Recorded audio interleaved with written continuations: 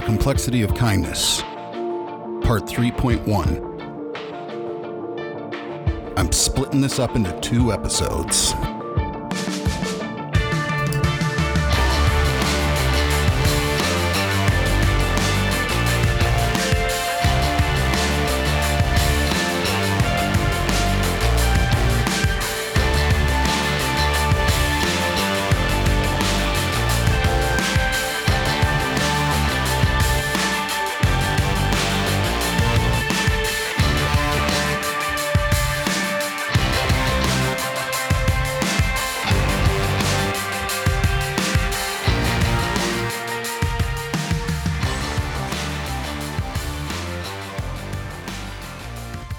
As I've pondered kindness, I've developed a heuristic that as a situation increases in complexity, that the use of kindness in that situation should also increase in its complexity, such that the operator of kindness should use increased awareness of the outcomes that evolve from their kind act and should be prepared to assume increased responsibility for its outcomes, even those outcomes that are unanticipated.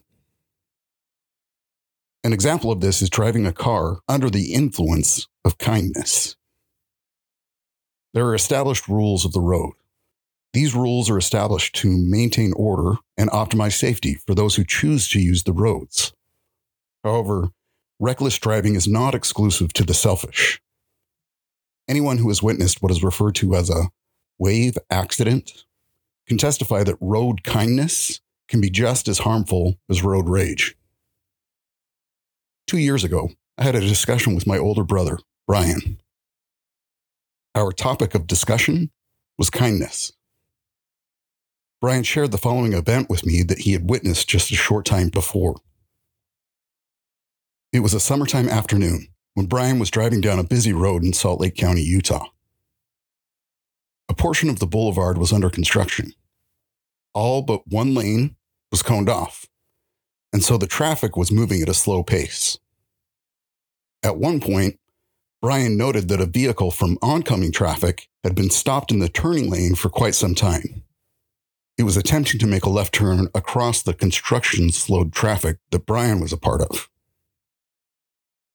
Now, the car just in front of Brian halted, creating a passage for the signaling car to drive through. The driver of that halted car began to wave the turning motorist into and through the created passage. His wave motion indicated that he'd verified all lanes were clear for the turning car to advance through. At this point, Brian's slightly elevated vantage point in his regular-sized SUV granted him foresight of what was about to occur. Though not obvious, the construction cones had halted about 10 car lanes behind Brian's position, leaving an open lane to the right of the slowed traffic for about 30 yards. A driver behind them arrived at this opening and decided to pull into the right lane. That car began accelerating through the open roadway. Brian had taken note of this accelerating car in his side view mirror. By seeing the encouraging wave, Brian quickly inferred that the driver in the car just ahead of him had either neglected to check his own mirrors or had not realized a car was now moving down the adjacent lane at speed. Brian began to blare his car horn as a warning for all drivers around to take caution. However, the driver in front of him continued to wave, and the turning car started to move forward, passing in front of the stopped driver and across that remaining lane. Before completing its passage, the crossing car was sideswiped by the previously mentioned vehicle driving at regular speed down the right lane of the boulevard. The result was a collision of significant impact. As jarring as the impact of the collision was, what happened next shocked Brian more than the sights and sounds of the cars colliding. He watched the driver in front of him, the one who had halted at his own inconvenience, the one who, unlike 20 other drivers before him, created passage for the crossing vehicle. The individual who graciously waved the turning car through the oncoming lanes. This driver began to slowly move his car forward. As he did so, he he turned his head so that he could eye the wreckage to the right of his own vehicle intently. And then he began to slowly turn his head back until he was again staring at his own windshield, as if nothing had happened. That kind driver then accelerated down the boulevard, increasing his speed steadily until he passed out of sight beyond the next traffic light, a quarter mile down the road. This event witnessed by my brother is a good example showing that acts of kindness, just like all other acts, occur as part of a complex continuum. They are just as subject to consequences as all other events in our lives. Yet, when compared to acts that occur from neutral intent, our justification seems to get a bit fuzzy when it comes to acts of kindness. We often write off costs that accompany kindness with statements like, "You meant well," or, "You know what, it's the thought that counts." There's even times we'll go out of our own way to maintain the facade that a costly act of kindness has actually done some good, just to prevent others from comprehending the actual impact of their behavior. As a familiar, comical, theatrical example, let me remind you of a scene from the movie A Christmas Story. If you remember, Ralphie receives a gift from his aunt that makes him look like a deranged Easter bunny. Yet, his mother patronizingly tries to convince Ralphie of its value, stating that the gift is one of the most precious things she's ever seen. Ralphie's voiceover simultaneously calculates the gift's real-life liability as a source of social ridicule amongst his peers at school. As the dialogue continues, Ralphie's old man prods his wife enough so that she finally concedes that Ralphie does, in fact, look like a pink nightmare. But even then, she still continues to insist that he wear the outfit whenever their Aunt Clara visits, so as to continue the delusion that Ralphie appreciates being mistaken for a 4-year-old girl. Now, of course, this scene is just theatrics, but honestly, theatrics that's based on many realities.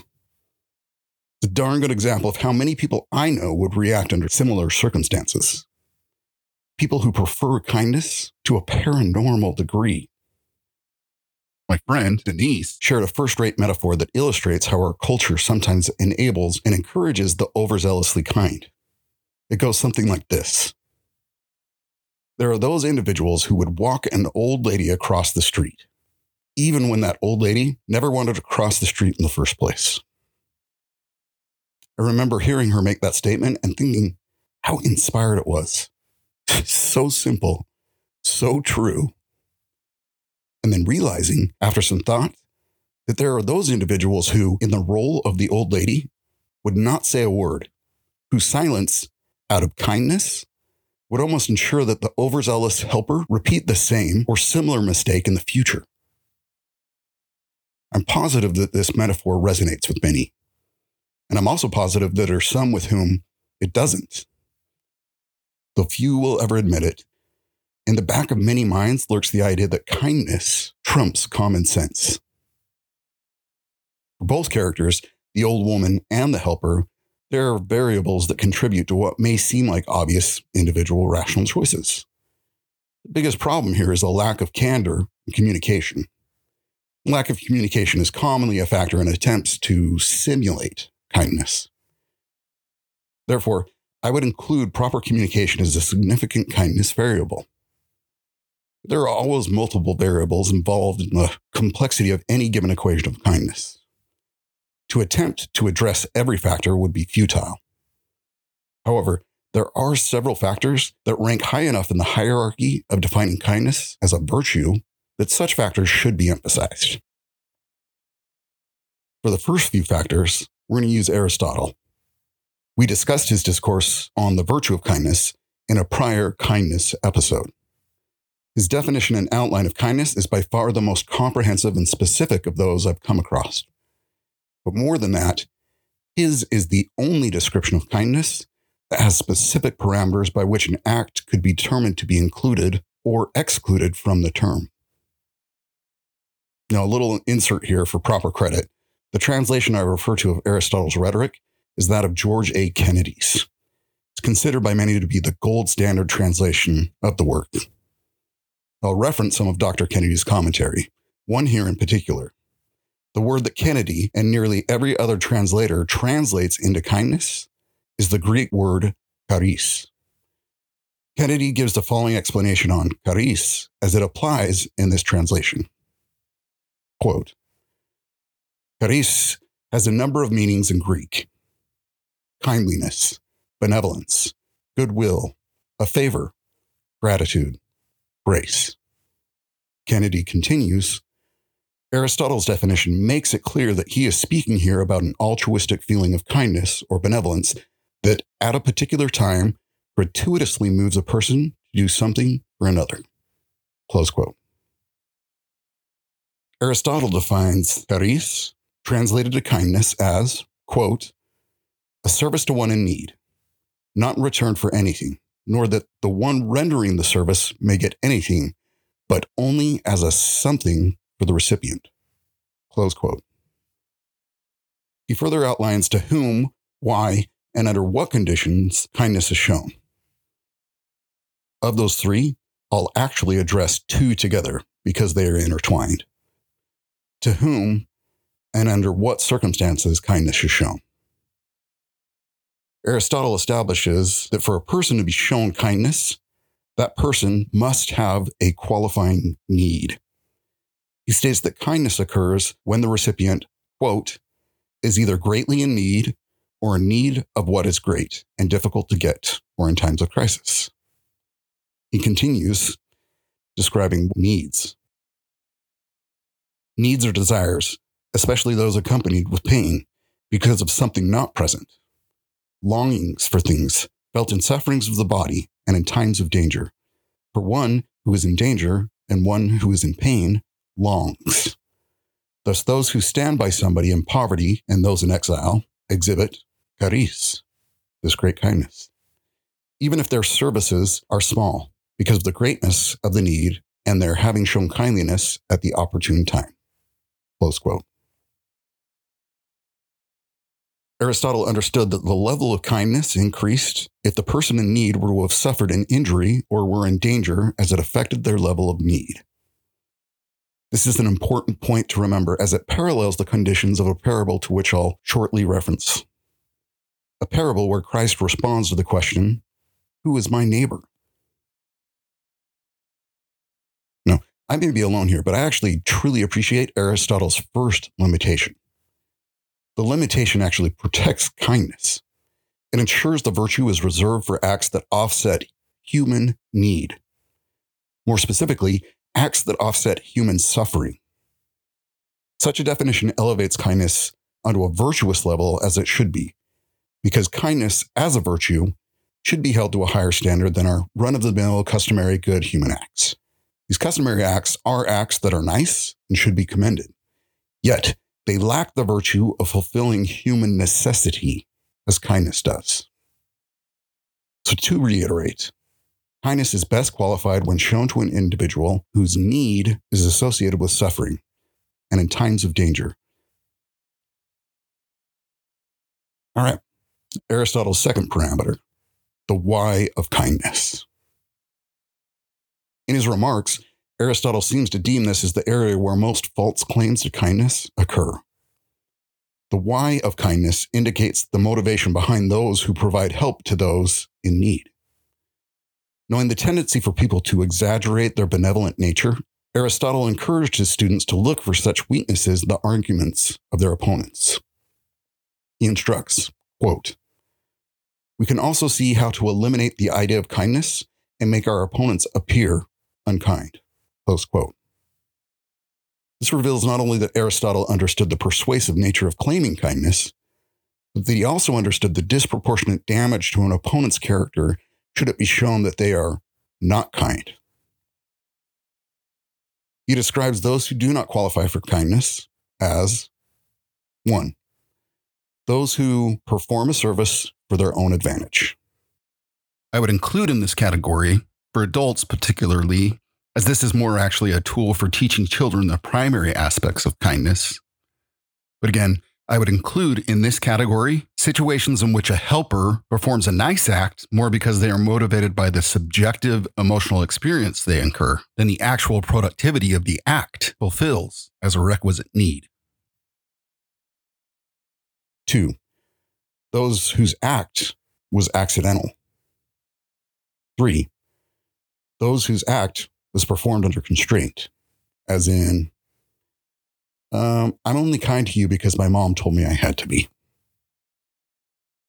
4, those who instead of doing a favor are returning a favor.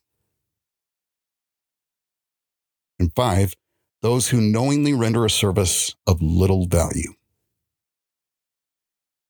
It seems the biggest issue in claiming kindness in 4th century BC was the same as it is today. Claims to kindness when the motives actually disqualify it. The difference between then and now being that in today's day and age, we don't have an Aristotle equivalent educating our youth about the qualifications for kindness.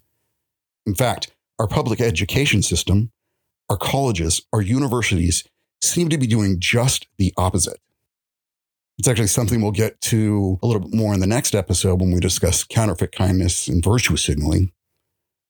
But just to mention here, with the proliferation of safe spaces and trigger warnings, our education system, as well as our colleges and universities, are probably the greatest propagators of what would appropriately be called kindness doublespeak. Corrupting the meaning of kindness in the minds of each generation until its virtue has become mutilated, twisted, reshaped into a tool of social manipulation, a tool we call virtue signaling. All right, at this point, having taken in Aristotle's parameters for the virtue of kindness, I'll actually offer several additional parameters of my own. 1, time. 2, responsibility. 3, courage. And 4, sacrifice. The presence of these traits elevates a benevolent act into something of far more value. They give an act towards another person meaningful functionality as it serves that individual's mental, physical, and spiritual well-being. Because kindness, genuine kindness in its virtuous form, is functional. It's productive. Kindness is far more a commitment to provide another what is needed for their ultimate potential than it is merely satisfying that person's desires. For my first parameter, I offer this.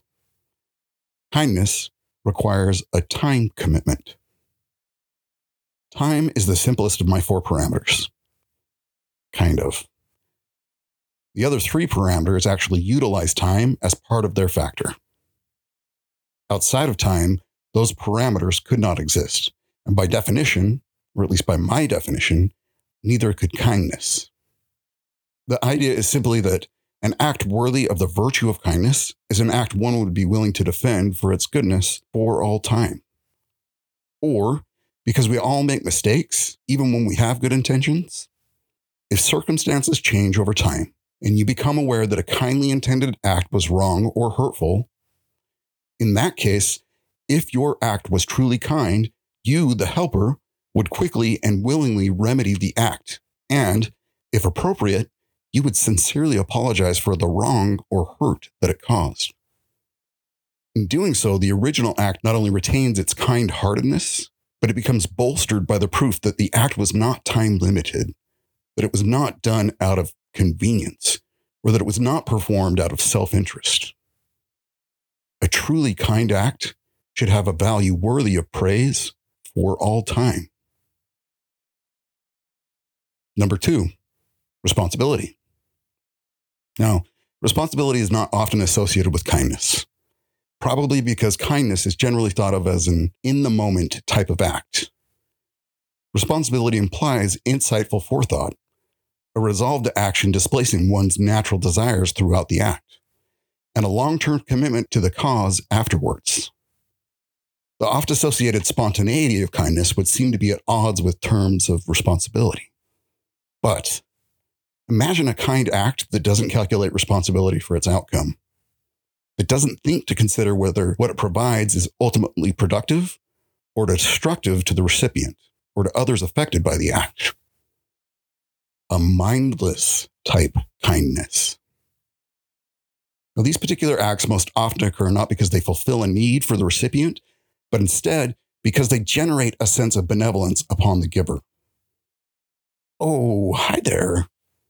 You seem elderly. Let me walk you across the street.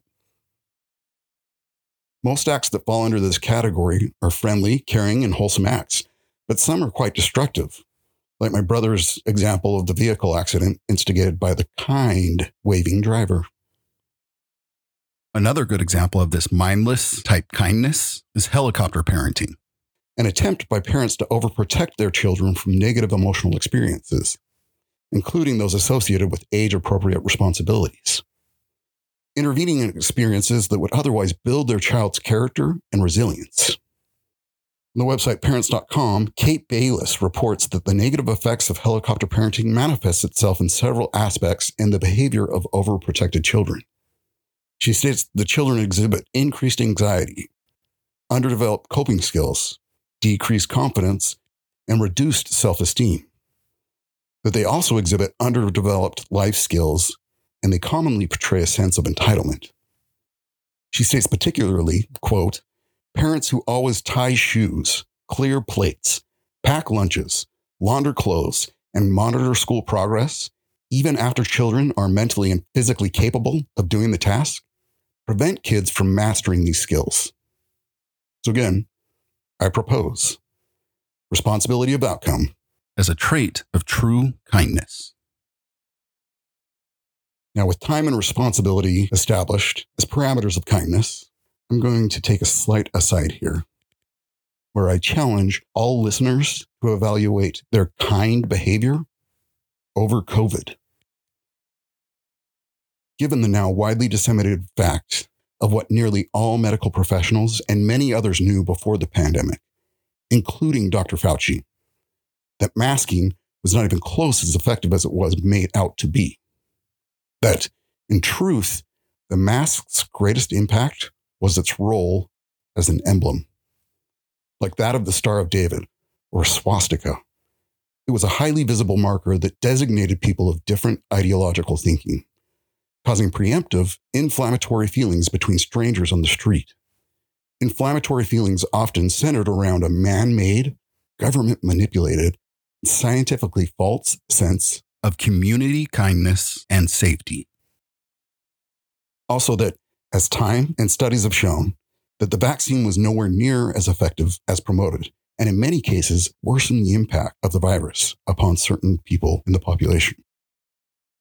That goes without mentioning the many negative side effects, some even fatal, that the vaccine itself had upon otherwise healthy people. Many aggressive individuals, groups, businesses, governments, and even religious leaders were very explicit that kindness was not only earned by taking the vaccine, but also that those who did not take it were unkind, in the least, making such divisive accusations by implication. Sadly, a tool of far more explicit divisiveness was commonly used. People were terminated from their place of employment for choosing not to be vaccinated. Now, friends, I'm not saying that people were wrong for doing what they genuinely felt was correctly kind during COVID. What I am saying is that if what you believed was kind or unkind during COVID, if you claimed kindness or considered others unkind based on what ultimately ended up being incorrect, unproductive, and socially harmful practices, what actions, thoughts, and apologies could you engage in to prove that your intended kindness during COVID was genuine? That it was not limited to the time or breadth of COVID? That your kindness was not provided out of personal convenience? That it was not performed out of self-interest? Or that it was not to signal your own virtue? But that your COVID kindness was actually made out of a genuine lack of understanding? And honest to goodness, I am sorry. I didn't understand. I was wrong. I have learned. Statements like that will go a long way towards healing the collateral damage that social COVID had upon kindness, upon our communities, upon our country, and upon our faith in our religious leaders. All right. Counterfeit kindness type COVID addressed. And check off that box. Moving on. Courage and sacrifice, my third and fourth parameters for kindness. So, courage is probably easier to associate with kindness than responsibility. It takes courage to befriend someone outside of your social comfort zone. And pushing oneself into a position of discomfort for the good of another is, by definition, sacrifice. Though Christ probably wasn't out of his comfort zone when he did so, his conversation with a Samaritan woman at Jacob's well is consistently cited as an example of Christ's